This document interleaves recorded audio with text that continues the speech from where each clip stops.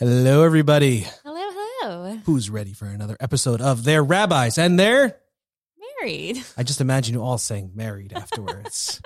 Hello, everyone. This is Rabbi Rachel. How you doing? Oh, so what a pleasant voice you have. It's so nice. How is everybody doing these days? It's like such a hard question to answer. I mean, we're recording this. I feel like we always need to give context of when we're recording these about what's going on in the world. So we're recording this November 30th, 2023. At the end of November.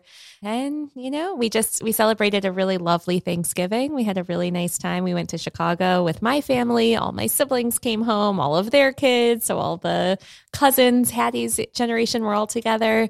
And it was fun and it was great, but it's also still a hard time in the world. And this is not the topic of our conversation today, but, in the just context of when we're recording, we're in another extension day of the ceasefire, and hostages continue to be released. And, with each hostage that's released, I'm just kind of remembering and re-traumatized to how many are still there. And it's, we try and just continue on and live and celebrate and live full lives. But I think it's always either in the back of our head or in the forefront of our minds, depending on what's happening in the moment. So how are you is a hard question to answer these days. Yeah, not easy. And you'll have heard in our previous podcast, a speaker at our synagogue, Ram El Hai, one of the survivors of the Nova Music Festival. And I know that it's a hard conversation, I'm sure, to listen to what happened. And a lot of hardness we're going through right now. But thank God in our life, our personal life, things are relatively good right now. Rabbi Rachel, can I say the good news here to our podcast listeners? I don't know what news you're referring to, but go for it. B'Shah Tova. I don't think we've told them. Oh, I think we may have. Have we told you guys? You can't tell us, so we don't know. Rabbi Rachel's pregnant. It's going to be great. And relevant to our topic today. So that made us think. You might understand that we have babies, we have pregnancy, we have fertility on our mind because of Rabbi Rachel is expecting, and of course we're expecting as well, which is such a blessing. And so today we wanted to talk really about birth, the birthing process, fertility, infertility in our tradition, and sort of the way Judaism approaches these topics. And of course, we wanted to bring in a specialist, a guest speaker here with us. And we're really, really, really, really excited to have Dr. Rachel Parritz here. Wonderful, wonderful doctor and community. Welcome, Dr. Parritz. Thank you. Thanks for having me. And Dr. Parritz, what do you specialize in? I'm an OB-GYN. So that's why you're here today. Yeah. Oh, very exciting. She is a wonderful OB-GYN. We're just so excited to have you here. Talk a little about your own experiences and also as a Jew, coming into this, a very active Jew, of what that means to you and sort of where that intersects the holy work that you do professionally and sort of where that intersects with your Judaism and your spiritual life as well. So we're really excited to talk about that someday. How are you doing? Yeah, I'm good. Thanks for doing this. I don't often get a chance to reflect on how what's sort of become my work life interacts with my personal life, my spiritual life. So it was a nice thing as I was thinking about what we'd be discussing today, it was nice to be able to reflect on that and gather that information and just center that and see my job in that way. I wonder, before we really dig in, if you can give us a little bit of autobiographical information, like how did you choose this specialty? Like what draws you to this line of work? So initially I was certain, I think I've always wanted to go into medicine, and that was pretty clear in my family, and I've always talked about that. But OB-GYN throughout college, throughout med school, was like the last plan on my list. In fact, I did it as my last rotation in med school, which you're kind of supposed to put your desired rotation right in the middle. Like, right. So you've had some experience, but it's not all the way at the end. So you can get your recommendations going for your residency. And I put mine all the way at the end. I just totally fell in love with it. And the lifestyle for it can be a little rough, especially in New York where I was training. And I was getting a lot of pushback from some of my mentors about doing it. or maybe not doing it. And I had a bit of a talk with my mother-in-law at that point, and I said that my husband's really pushing me to do OB-GYN. And she looked at me really frankly and was like, yeah, because that's what you love doing. Oh. And that was it. So that was a really important moment for my life. And I'm so glad that she did, because I've found different ways that it can fit into my life and different ways that it can work for me. And I love what I do. I'm happy every day I'm at work. I'm happy when I'm sleepless on days like today, because I enjoy what I do.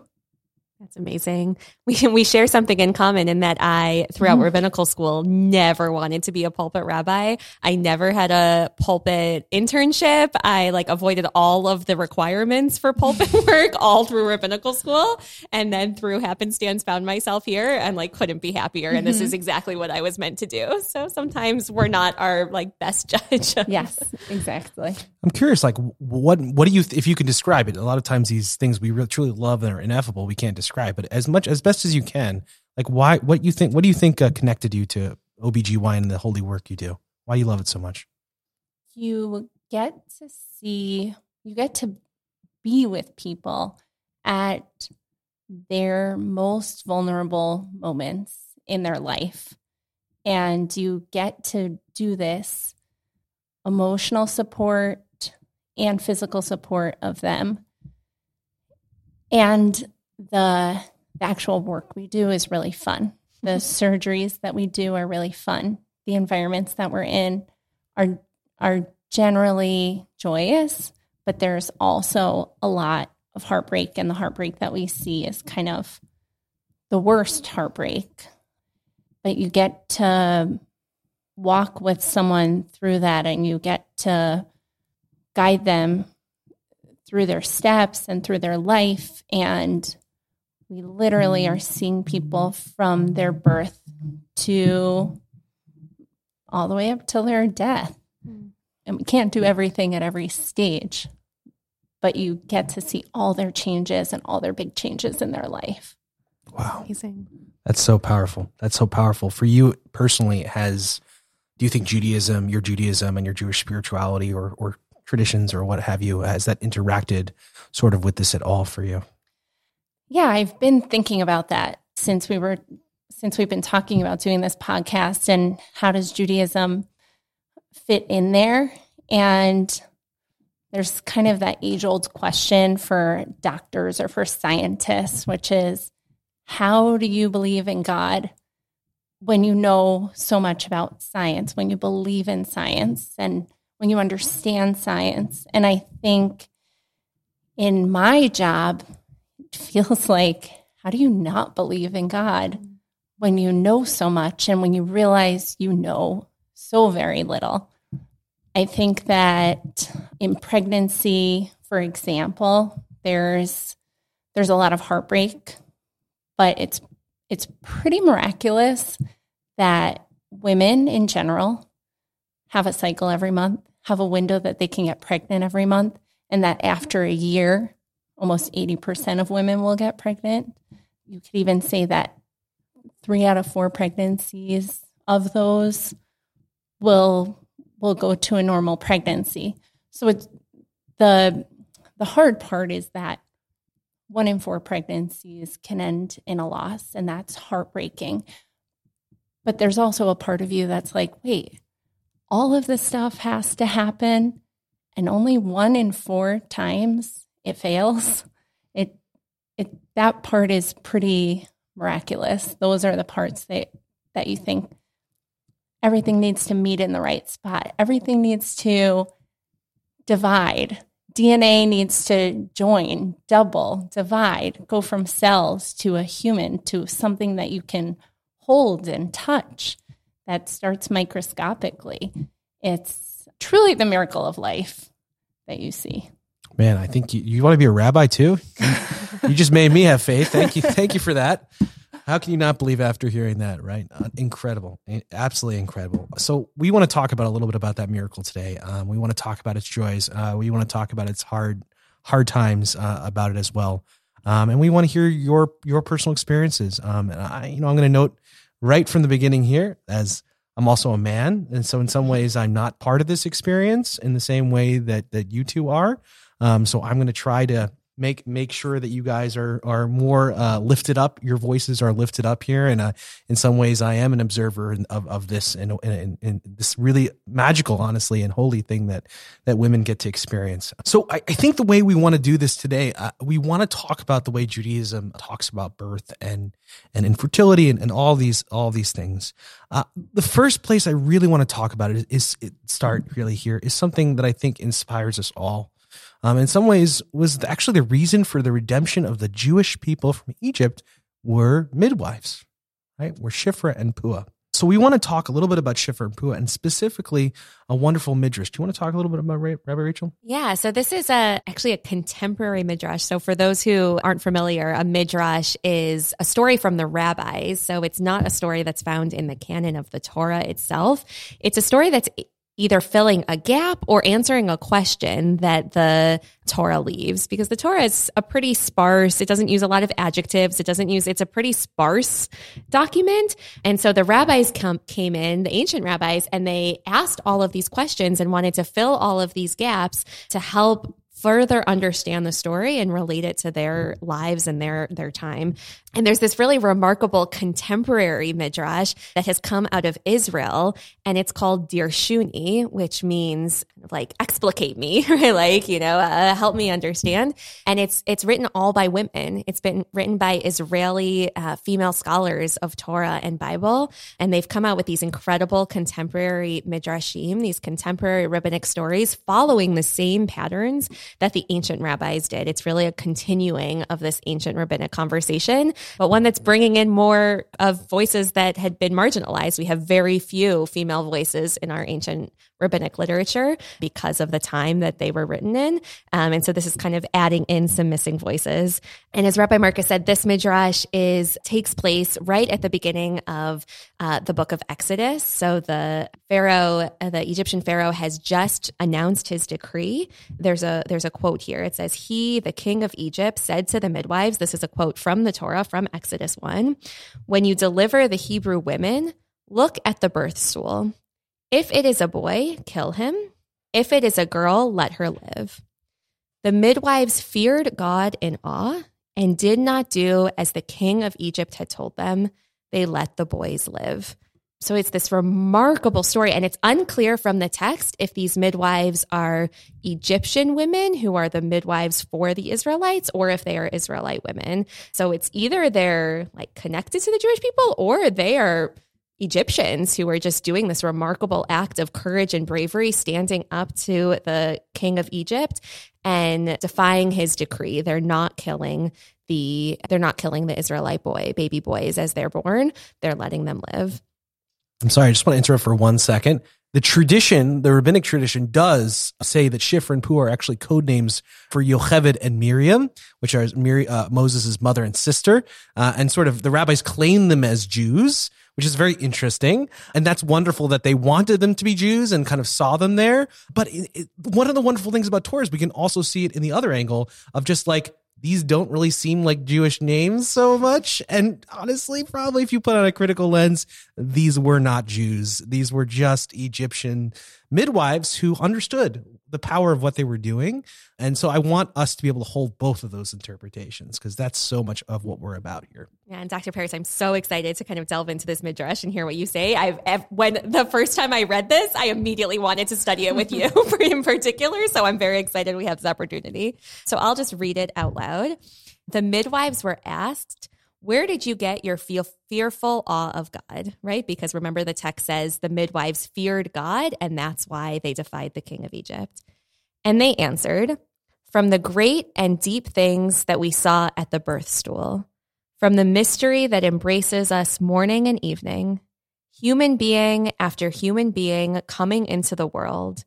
Where does he come from, and what does she bring with her? The goodness that her mother sees in him, the compassion and the love that she awakens, crying babies bursting forth from exhausted bodies, and the soft seal of God's finger imprinted on their faces. I'll just pause there. I mean, what a description of being a midwife or being a person who is helping to bring a human being into the world. Dr. Parritz, I'm curious your reactions to that description. I love the description. I really do. I also think it reminds me kind of the Hippocratic Oath for us. It brings that up to me, that the oath is something that we do and maybe to some feels like a technicality, but it's something that's very ingrained in who you are as a caretaker, as I'm sure you guys feel it when you're caring or you're teaching, that you have some kind of relationship for the people that you're caring for. And you have a job and you have a function, and anything that's trying to get in the way of that, it doesn't matter who it is. You're still going to complete what you're there for, which they're there to bring in life. And it's so much bigger and it's such a higher power than any king can make it. That's so powerful. The Midrash continues and it says, the midwives were challenged, but didn't it happen at Sinai that all the people saw the thunder and the lightning and the voice of the shofar and the smoking mountain, and the people saw it and trembled and stood far off? And Moses said to the people, do not fear, for God has come to test you, to keep the fearful awe of God before you so that you will not transgress. So they're saying, we have this other quote from later on in Exodus from the revelation at Mount Sinai, right? This great, powerful, supernatural moment. And they challenge the midwives and they say, the fearful awe of God comes from the place of thunder and lightning. What are you talking about? You got the fear of God from this, like, almost mundane in the fact that it happens all the time, right? Like, how many births happen in hospitals around the country all the time and at homes and around the world, right? Like, it happens all the time. This is how every single one of us came into the world through some form of birth. So what do you mean that caused the fear of God? And the midwives answered, there is fearful awe that comes from external seeing, and there is fearful awe that comes from internal vision. A person can be frozen in terror, witnessing a supernatural miracle, which awakens and strengthens her sense of fearful awe. But for us, it doesn't work like that. Our fearful awe is not in the heavens. Our fearful awe of God arises precisely from within nature, from within the pain of what we witness on the birth stool. From there, we learn to choose what is good, to protect life, to fight against death, and to resist evil.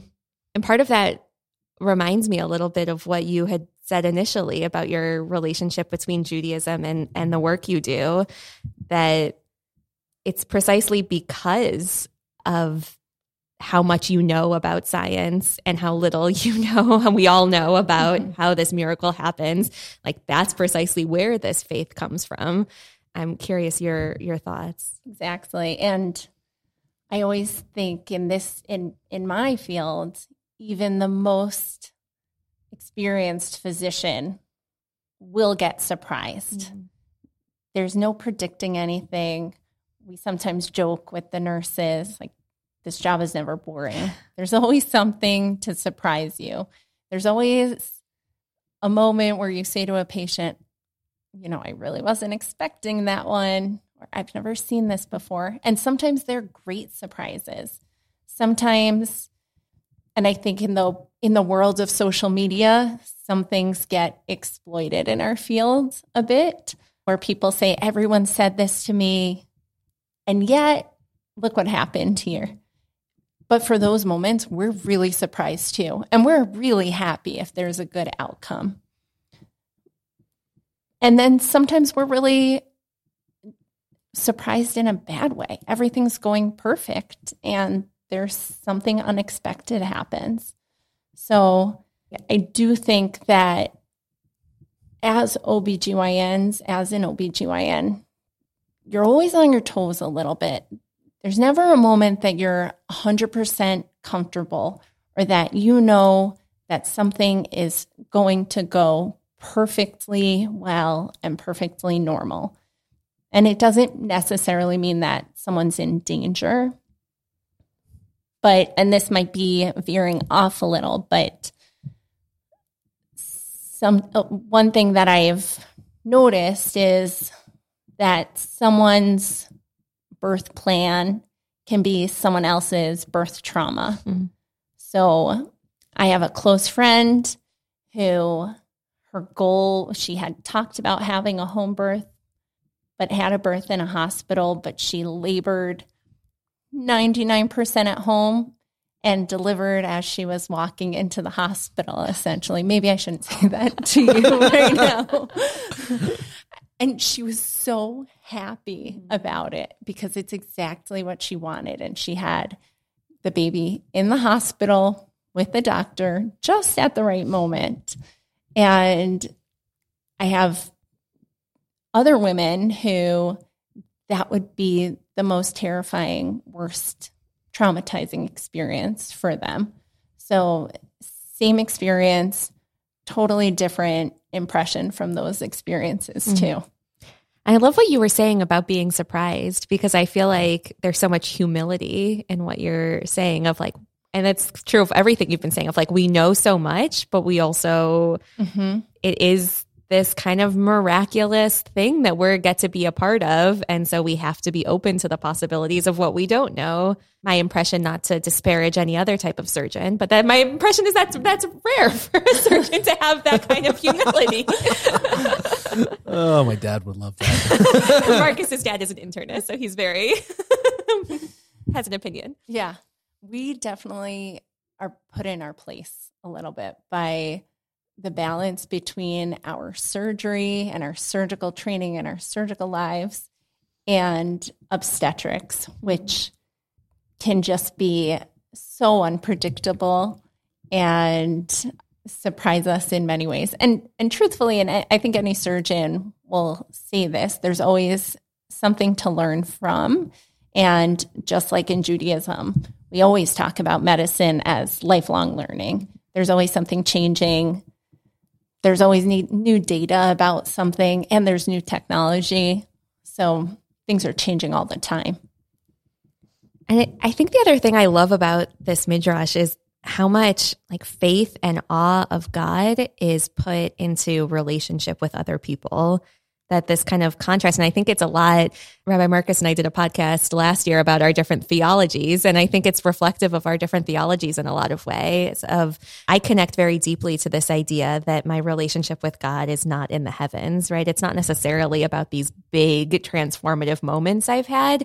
It's very much about my relationship with other people, this idea that from the pain that we witness on the birth stool, that's where we learn to choose to do good and to protect life and to resist evil. And I feel like that's been my experience. I've never had the experience of helping assist in a birth, but my experience of just kind of my relationship with God manifesting through my relationship with other people and being a result of my relationship with other people, seeing people's pain and feeling like that is a reinforcement of my need to live according to my values and to fight to make the world a better place. That resonated with me.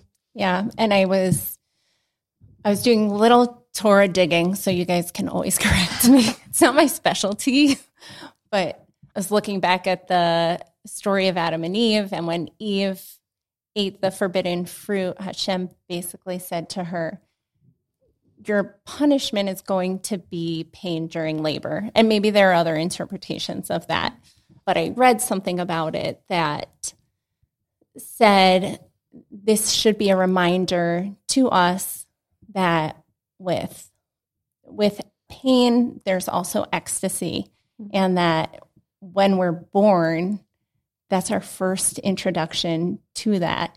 And then that's the lesson that we get to carry through our lives, that there's going to be happiness and that there's going to be sadness. And oftentimes they're going to come very much together whether it's physical or emotional. I love that. It reminds me of what one of my friends and colleagues reflected on after the bris of her son.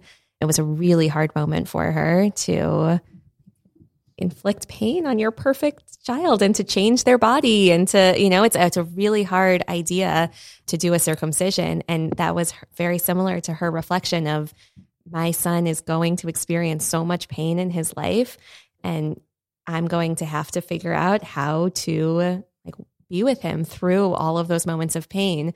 So for his first moment of pain to be one that he experiences with love and in community, and have that be the model moving forward of all future pain that he'll experience in his life, what a test for me as his mother, and what an opportunity and a privilege to be able to experience together. Mm-hmm. Oh, I love that. Thank you. I mean, I just wanted to also point out about that midrash, something that I loved about it. And in some ways, I think maybe this is the women's voice coming into the Torah here, that the response, usually the way the midrash works is that one rabbi says something, one male rabbi challenges them, and then that same male rabbi then answers them their question as they're talking about something that they've maybe never experienced in their life. This midrash is different. We immediately get the testimony of an actual midwife, not a rabbi, a midwife. A midwife, by the way, might not even be Jewish, right? And we take that Torah seriously. We take their experience seriously. A rabbi asks a question about it, and what's wonderful is a rabbi doesn't answer. It's not a rabbi who then tells you the answer of what the midwife is supposed to be experiencing, but it is the midwife. It is a non-rabbi actually teaching us Torah, which, by the way, is something you see in the Zohar and Kabbalah all the time. You very rarely see it within Midrash and within sometimes in the Tanakh, but especially in rabbinic Midrash, you don't see it so often. It's something that's always bothered me, is the rabbis sort of putting their experience on somebody else. And this is so nice to see it actually coming from the source itself, which is really nice. One more reflection on the experience of pain that you were talking about. I mean, I think it was very true in my experience. I only have one experience of birth, and it was, I guess I have two. One of what I don't remember of when I was born, and the one of when our oldest daughter was born. And I'll never recite the Psalms that I recited while I was in labor the same way again. I recited a lot of Psalms. Marcus and I together recited a lot of Psalms from Hallel, because those are the ones that I know that I have memorized. And so I was kind of chanting and singing a lot, Min HaMeitzar Karatiyah, from the narrow place I called out to God. And to have that experience of experiencing more pain than I've ever experienced, but to have it be connected to such an ecstatic and joyous moment, thank God, has what a blessing that I got to recite that psalm and to have that relationship with God and have that experience of calling out to God from a dark place in a moment of incredible joy. That coupling of pain and joy, it's such a blessing, because so often it's just the pain, right? It's, you can imagine all of the people who have cried out that psalm throughout Jewish history who have lived in tremendous pain and have never gotten to experience the joy that we got to experience at the birth of our first child. I think there is something profound and potentially unique about that experience.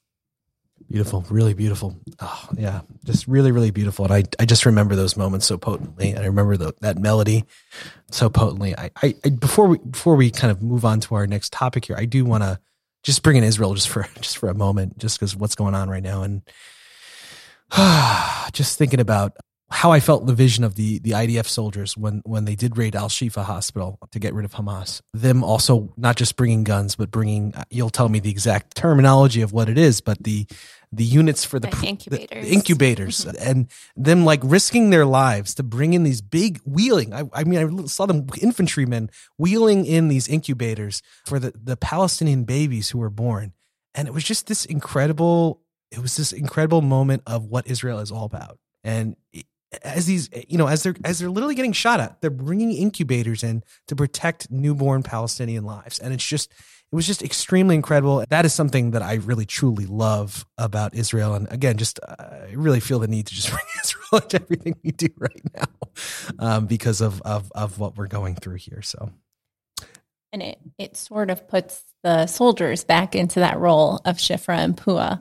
I love that. Regardless, it's about protecting the life of a child. Right. And yeah, man. Okay, putting my head back on here. I want to kind of bring into this conversation. So we've talked a lot about the experience of birth, and I feel so blessed to have been able to experience it. But it's also not, as you referenced, not one that everyone who wants to experience it can. And that's also such a part of our tradition. Like so much of our early Torah stories and then later on Torah stories, like so many of the women in our tradition suffered from infertility. And that's like so core to the narrative of the women of our foremothers and of our tradition. And I'm like curious your thoughts on like, why do you think that narrative of women struggling with infertility was the one that formed our religion and formed our tradition? Yeah, I was looking at the same thing. It's like all of our matriarchs at some point in the Torah are listed as barren. And I remember when I was learning that when I was younger, that word didn't really have much meaning to me. And obviously now it holds such a different meaning. And Sarah laughed when she was going to get pregnant. Even I think with Yitzchak and Rivka, it took time for them to get pregnant too. And I think it even says she was barren at some point and that he prayed for her and then she got pregnant. That the whole story of Rachel and Leah is this entire back and forth besides the love triangle that exists. Nice. And the battle over a husband. There's also very much this sorrow. And one thing that I also noticed was even the children, even Leah's children, still all of their names still were just responding to her pregnancy. So Reuven came from Re'eh, from hate from her husband. And Shimon also was that now God is hearing me from Shema. And then it goes into Levi, that they're joined, and Yehudah, that she's finally thanking them. And then you pull in their maidservants who are now producing more kids for them because Leah's now facing this secondary infertility. And finally, Rachel has a baby, and she names him basically saying, and now I want one more. Now I want more. And then after Benjamin is born, then she dies in childbirth. So it's pretty incredible that all of the matriarchs, and then there are, of course, other stories. Like, I feel like the common infertility story we talk about is Hannah. But I think that there's two parts. I think in Judaism, and you guys had provided a little bit of text about what's the role of the husband. And it's a little hard, I'm sure, for all of us to read some stories like, oh, well, if the husband prayed, everything will be good. Or if someone committed some bad act, then you're having trouble getting pregnant. And I guess with everything in Torah, you can choose to take it literally or kind of turn it around on yourself and think, these are the things that go through your mind if you're trying to get pregnant. And maybe there could be some things you've done wrong in the past. And also maybe there are other things to bring goodness into your life. But that heartbreak in general is a very real part of our lives. And that loss or infertility is a real thing that exists. And it's talked about biblically. And it's so hushed in our society too. Absolutely. I mean, there's something almost like radical about the fact that this is the formation story of our people, that exactly as you said, something that we don't talk. I think we're doing better, but we don't talk about enough. And I think so many people don't feel comfortable kind of bringing their full selves when they're struggling with infertility into our communities and into our Jewish spaces. And it feels like they're not seen. Whereas those are the foundational stories of our people. I wonder if there's something, like I always read everything in the Torah, both as the story, but then as kind of a metaphor. And I think the rabbis do as well.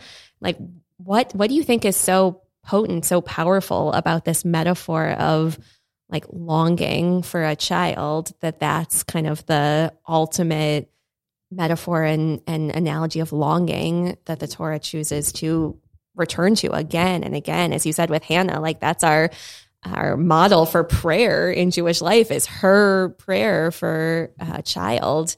I have to wonder, like, what is so powerful about that draw? Like, I think there is something there about, I don't want to say unique. I haven't experienced everything in the world, but there's something about that longing that comes with infertility, that pain, that loneliness, that sorrow. I mean, especially with what you were saying about Rachel, how unseen she feels, even though she has the love of her husband and she is supposed to be beautiful. And she has like all of these riches in her life.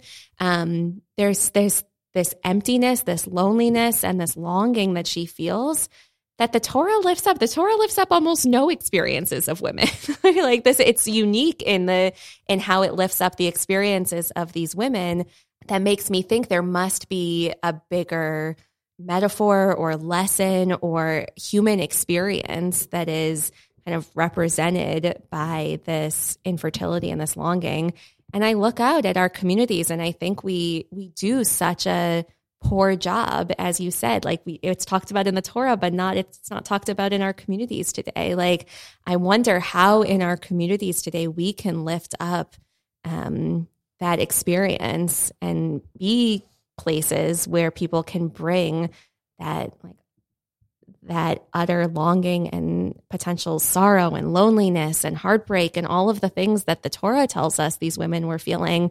We know that women in our communities today are experiencing them as we speak, and they're showing up to shul and they're just seeing how we celebrate all of the babies and celebrate all of the mothers and celebrate. They just see how we celebrate everyone except them and are not seeing them in their experience. And so I look at our like holy text and I say like, wow, there's so much for it to teach us about lifting up that story. And sure, there's the problematic parts too of like, why is it the husband that has to pray? And what is the role? All of those things, right? It was written in a time, I believe was written in a time and place. But I just think that there's a lesson there for us as rabbis, certainly. And I think for us as Jewish communities of like, how do we make space for people to bring their full selves into our communities in the way that the Torah has brought space for these women to bring their experiences into the text? I'm sorry. I just got to give Hannah some credit for a second. It was Hannah's prayer that brought Shimshon, right? It wasn't her husband. Her husband did a terrible job, actually. It was Hannah. And literally Hannah's prayer is like made fun of by a man, okay, who supposedly knows a lot about prayer, right? The guy who's guarding the temple. And the rabbis in there, like, I give the sermon every Rosh Hashanah, but the rabbis in, I think their rebelliousness and their just defending those who are marginalized often make the way Hannah prays for a child the way we pray the Amidah as Jews. Everybody, man, woman, anybody, right? So I want to lift Hannah up here just for a second. No, I think that's a good point. Yeah, I mean, I'll speak from my own personal experience. I haven't shared this with a lot of people in the community, but thank God I'm expecting, as we said at the beginning of the podcast, and I'm about 6 months along. But this past April, I was also pregnant and suffered a miscarriage, and I was miscarrying over Passover. And so I was showing up every day to lead services in our chapel and standing there as I was bleeding, as I was miscarrying. And I don't think I realized how long a miscarriage can take. Like it was days and days of bleeding. And so I would show up every day for services, and I would bleed while I was praying. And then it finally kind of happened in a big way while I was leading a children program for our school with our children, while I was leading a day of tzedakah and a day of social justice for our kids. And that experience of kind of like walking around and being in community while I was having this really lonely and painful and personal experience really opened my eyes to bring us back to the midwives of like, wow, you do not know what's going on with people. Like, you do not know the pain that people are experiencing. You do not know the loneliness, and yeah, I think I don't necessarily think the community could have done anything like different in that moment to support me. I'm a very internal processor, and it's not something I was ready to kind of bring out into the world as it was happening. But it does make me question, like, how powerful that our texts are able to hold these experiences. And whereas I may not have been able to share the experience as it was happening with my community, I certainly was able to share it with God because I knew God understood, because the Torah tells me that God does. The Torah tells me that God is there with these women in this moment. Yeah, I was thinking a little bit more about your question and why is this such a big thing in women's lives. And I think even from a young age, you form an idea of what your life might look like in the future, and you create space for those things to happen. And everyone's journey is different, and there are obstacles in the way. But certainly when it comes to loss or when it comes to infertility, you've created space for a family, you create a space for a child. Sometimes the family isn't the structure that you envisioned when you were younger. You have space in your heart, you have space in your life, you may have space in your home for this.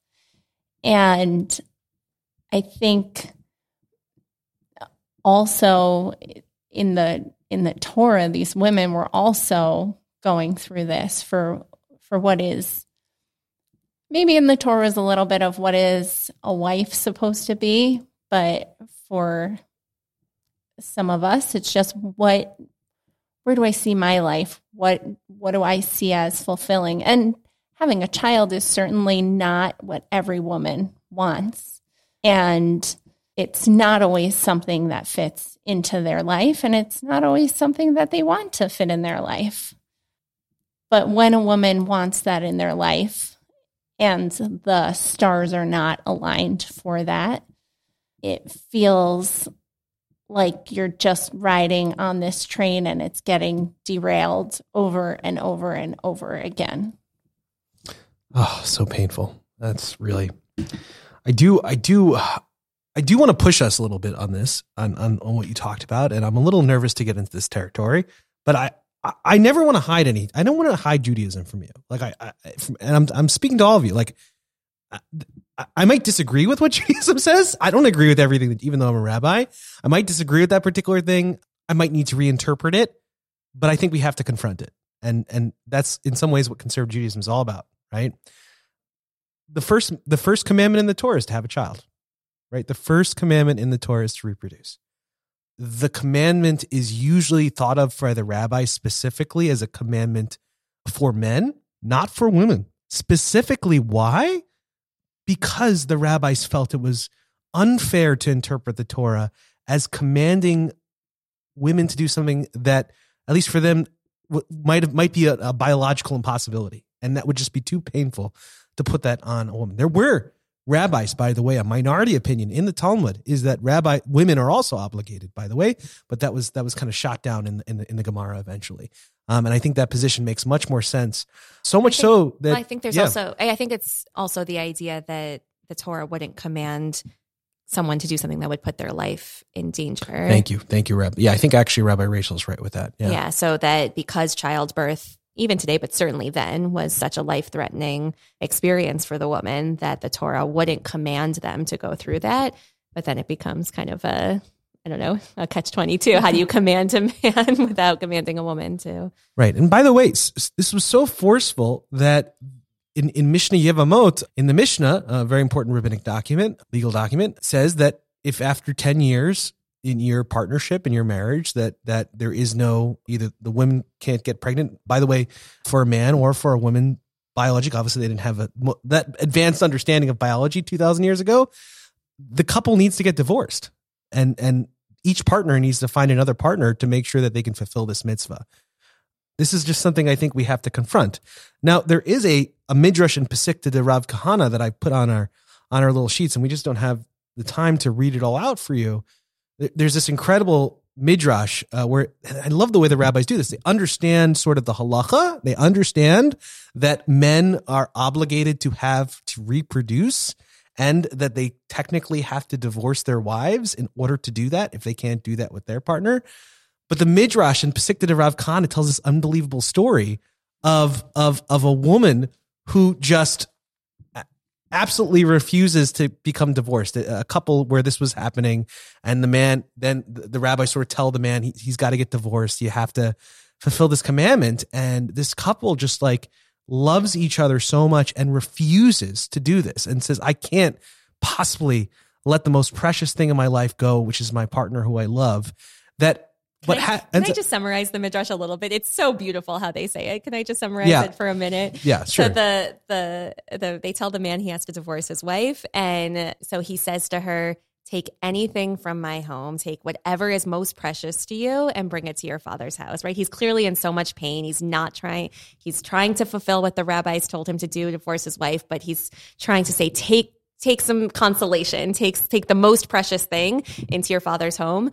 And so she gives him food and drink, prepares a whole feast for him, and he passes out or falls asleep. And she has the maidservants bring him to her father's home. And when he wakes up, he says, what am I doing here? And she said, well, you told me to take the most precious thing in your house to my father's home. What's more precious to me than you? And it's this beautiful moment of like, I'm not going to lose you. Right. And the rabbis solve it. They solve it legally, and they say, well, what ended up happening is a great rabbi prayed then for that woman to become pregnant, and she became pregnant because of her love for her husband. Okay.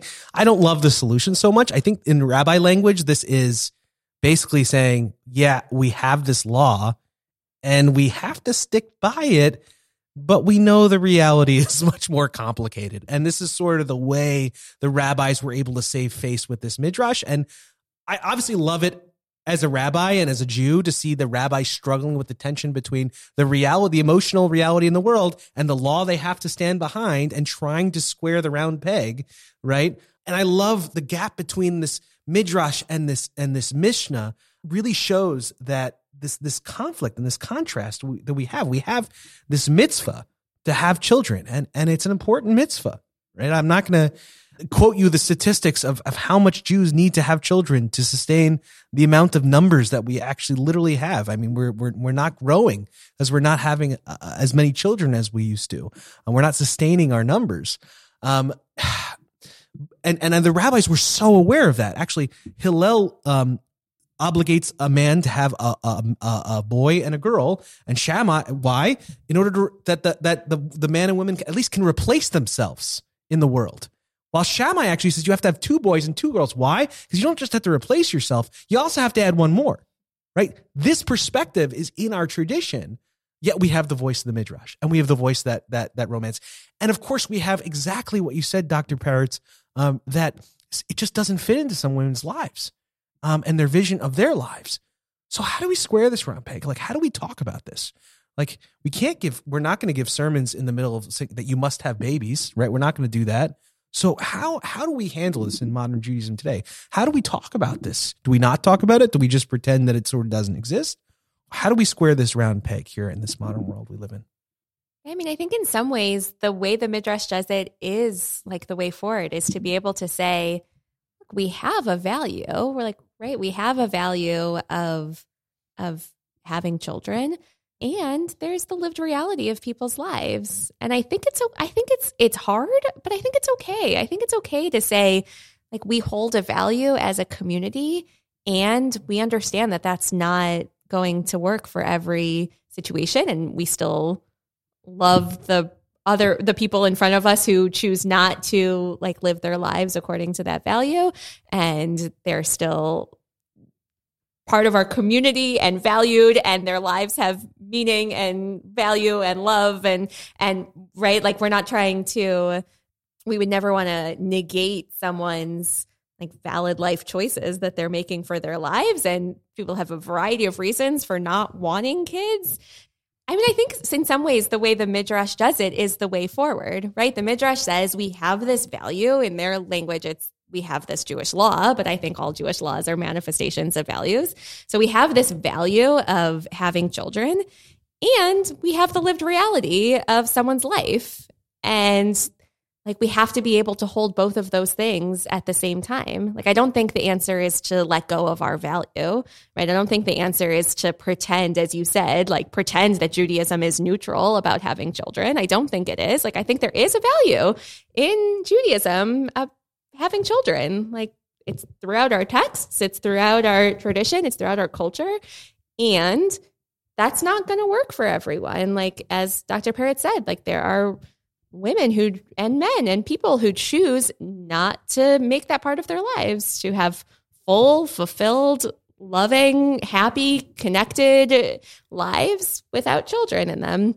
And I think we as religious leaders and as Jewish communities have to do a better job of being able to hold both of those as true, that we have this value and we have members of our community who are valued, loved, incredible, beautiful, amazing people in our community who aren't choosing to live their lives with that value in them. And I think we have to be able to hold, it's difficult, but I think we have to be able to hold both, and we have to do a better job of holding both, because I think we are causing a lot of pain. Like we have to be able to hold the value that Judaism values having children without causing as much pain as we have been causing to those in our community who have chosen not to. Mm-hmm.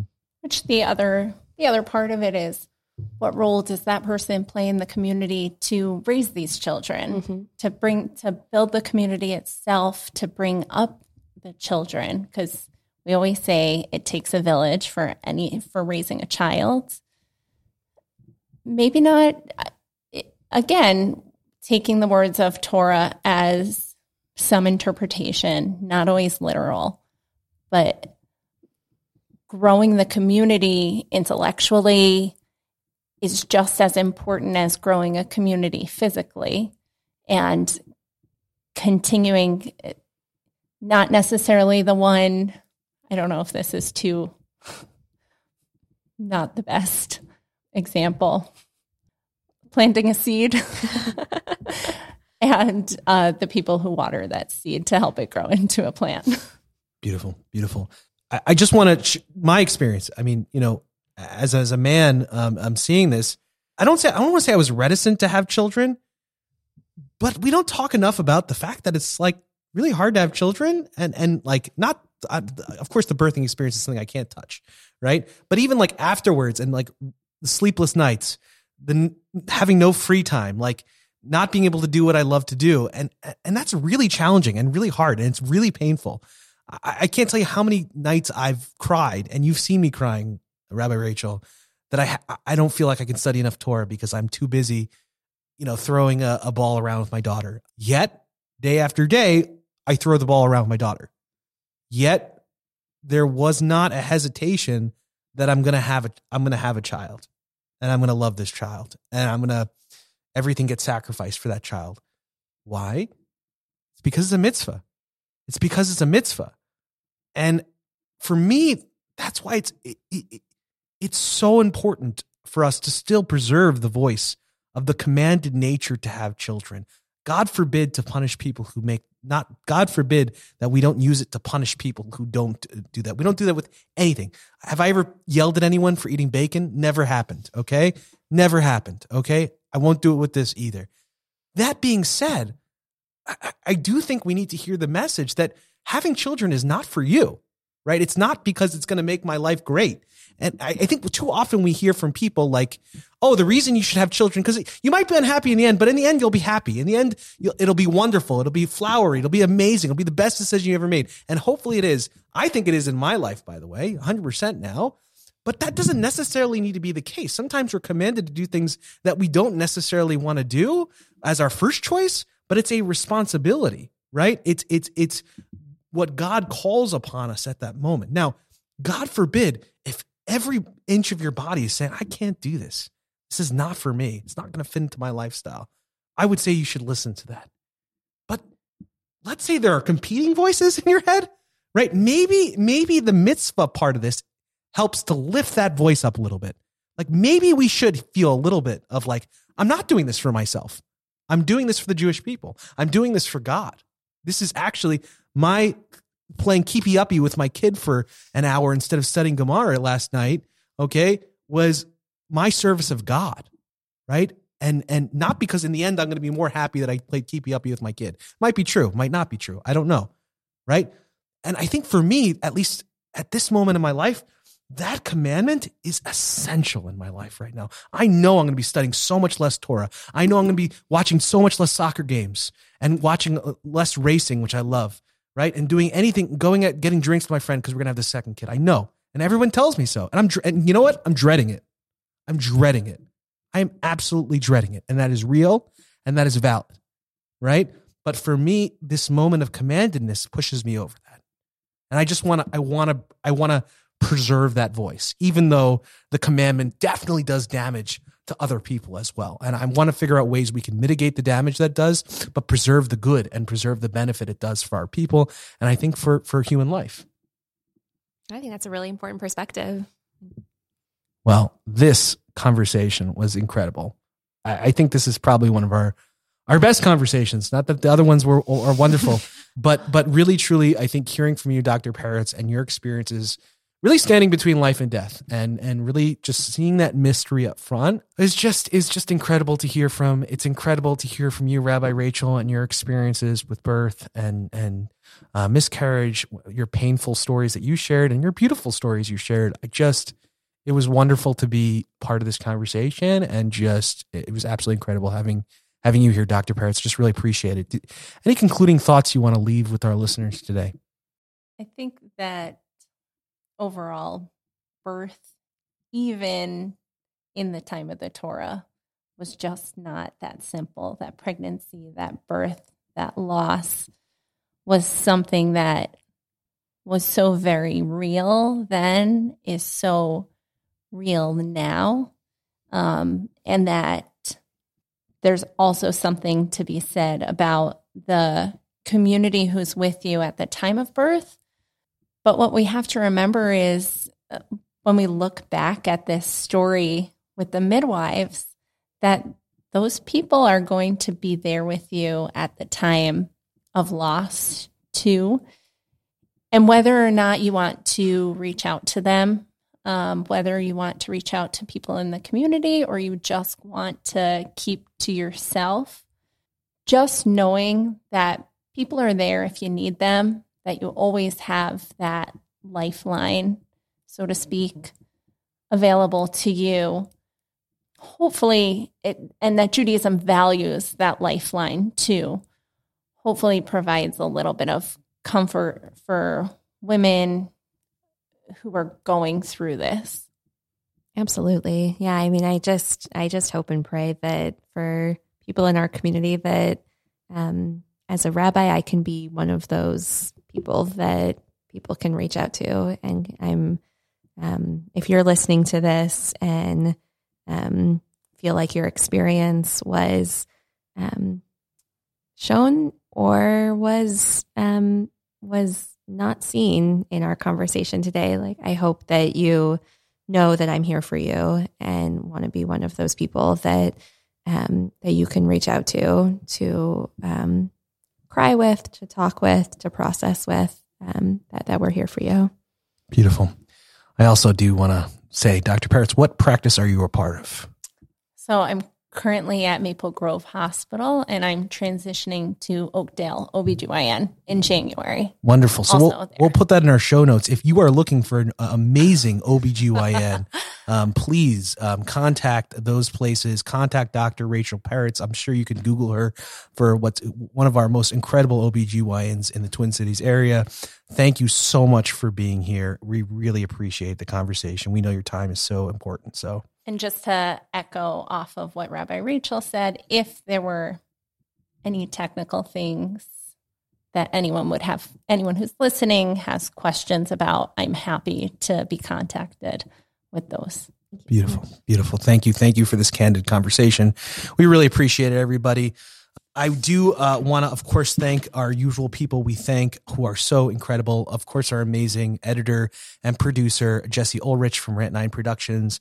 Thank you for your incredible production and editing of this podcast. If you have your own podcast or you're creating a podcast and you want someone to do that, he's there for you. Look up Rant 9 Productions. Also, of course, our theme music, amazing theme music by Colleen Deeker and Jeffrey Baldinger. Thank you for that as well. Please always remember to review, to subscribe, to comment, all those wonderful things on our podcast so more listeners can find our Torah, can find these amazing conversations that are happening, vital conversations to our lives, that they can find them as well. It really, really does help. I hope the next time we have a conversation, things are better in Israel. I really do, praying for Israel all the time, and just really looking forward to continuing these conversations. Thank you, Dr. Parritz. Thank you. And I actually just wanted to kind of add how when I was looking into a lot of this, I came across the song from that Colleen Deeker did with Josh Warshowski, Hameir La'aretz V'la Darim Alei Barachamim. And who lights up the world and all who dwell upon it with mercy and his goodness, and renews the work of creation every day, forever, that we say every day in Shacharit. So I thought that was a nice thing to end on. And the song is absolutely beautiful, as you might imagine their song would be. Yeah, look up Rabbi Josh Warshowski or Colleen Deeker in Spotify. You'll find some of their amazing, or iTunes Music or whatever, what you use. It's incredible. I love that song so much. Thank you.